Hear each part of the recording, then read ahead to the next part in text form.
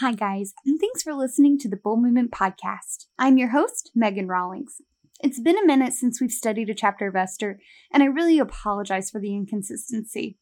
I'm doing a few things to work on that, and in this episode, we are going to jump straight into Esther chapter 7. Before we begin, I want to mention something.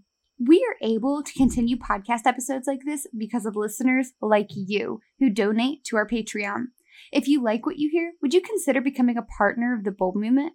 Our plans range from $1 a month to $50 a month with exciting incentives for growing Christian women.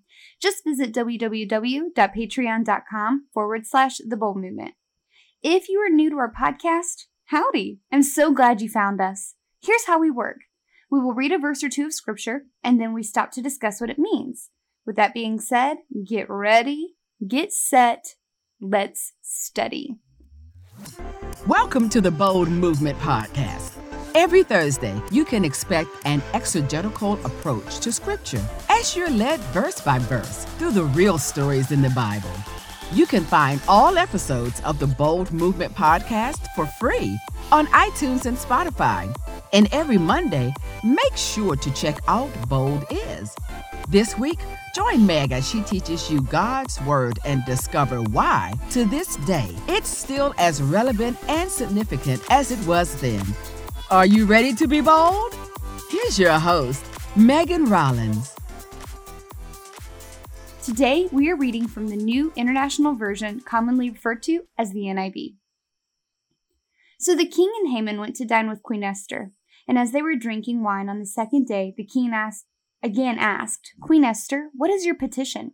It will be given you. What is your request? Even up to half the kingdom, it will be granted. Now remember, this is the third time that the king has asked Esther what her request is, okay? Keep that in mind. Then Queen Esther answered, If I have found favor with you, O king, and if it pleases your majesty, grant me my life, for this is my petition, and spare my people. This is my request. For I and my people have been sold for destruction and slaughter and annihilation.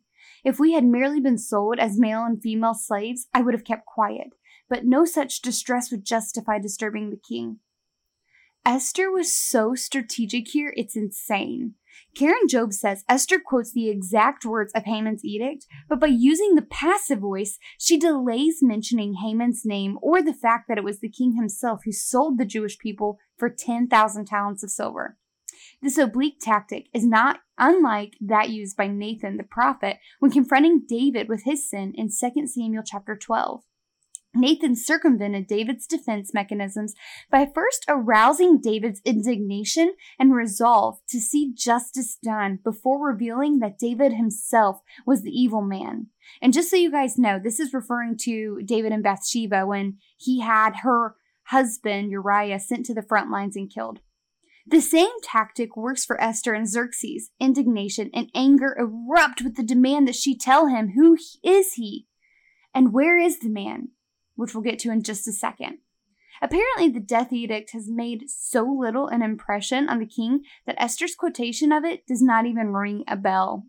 Also, take note that she said, "For I and my people have been sold," which emphasizes the financial gain that was had through this edict.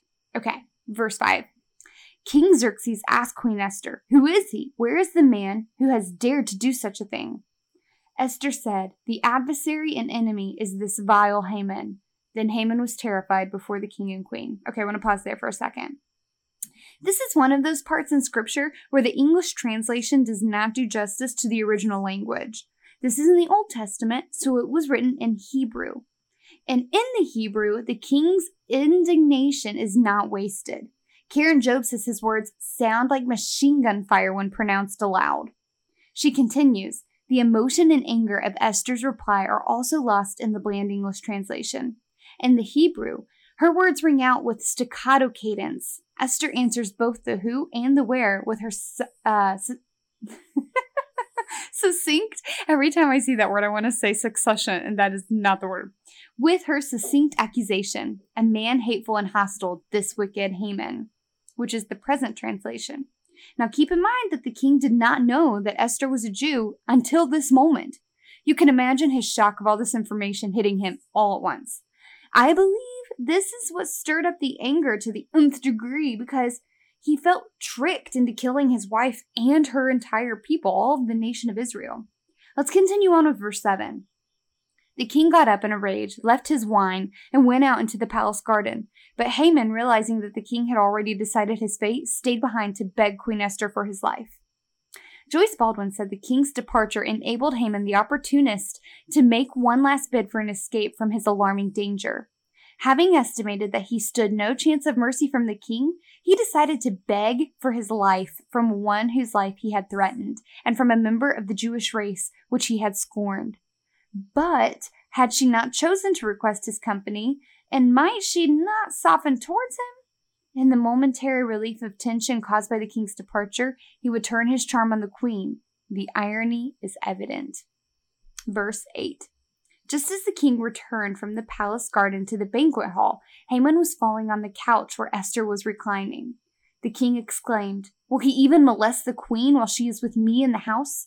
As soon as the word left the king's mouth, they covered Haman's face. Haman realized he messed up, and in a big way. And I want to explain real quick some cultural aspects that will help put this scenario into focus. The king left in a fit of rage, and the protocol of the palace stated that the harem was protected and only the king could be left alone with a woman of the said harem, right? That being said, we now understand that in any other circumstance, Haman would have left with the king. However, this case is life and death, so Haman implores Esther to help him.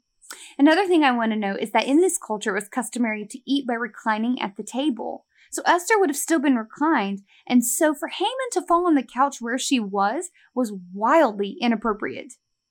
At that point, whether she wanted to help him or not was irrelevant. The king saw everything, which sealed his fate. Verse 9. Then Harbona, one of the eunuchs attending the king, said, "A gallows 75 feet high stands by Haman's house. He had it made for Mordecai, who spoke up to help the king." The king said, "Hang him on it." So they hanged Haman on the gallows he had prepared for Mordecai. Then the king's fury subsided.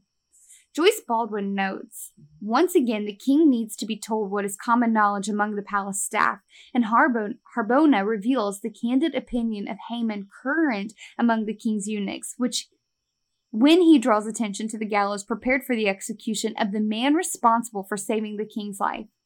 The king took up the implied suggestion, and there is a certain irony in the exact outworking of justice. Haman was hoist with his own petard.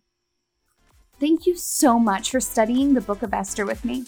The Bold Movement is an online women's ministry dedicated to teaching women how to handle the Word of God. I'll be back next week where we will dive into Esther chapter 8. This is just a quick reminder that you can partner with us through our Patreon at patreon.com/The Bold Movement. Okay, ladies, until next time, go out and be bold.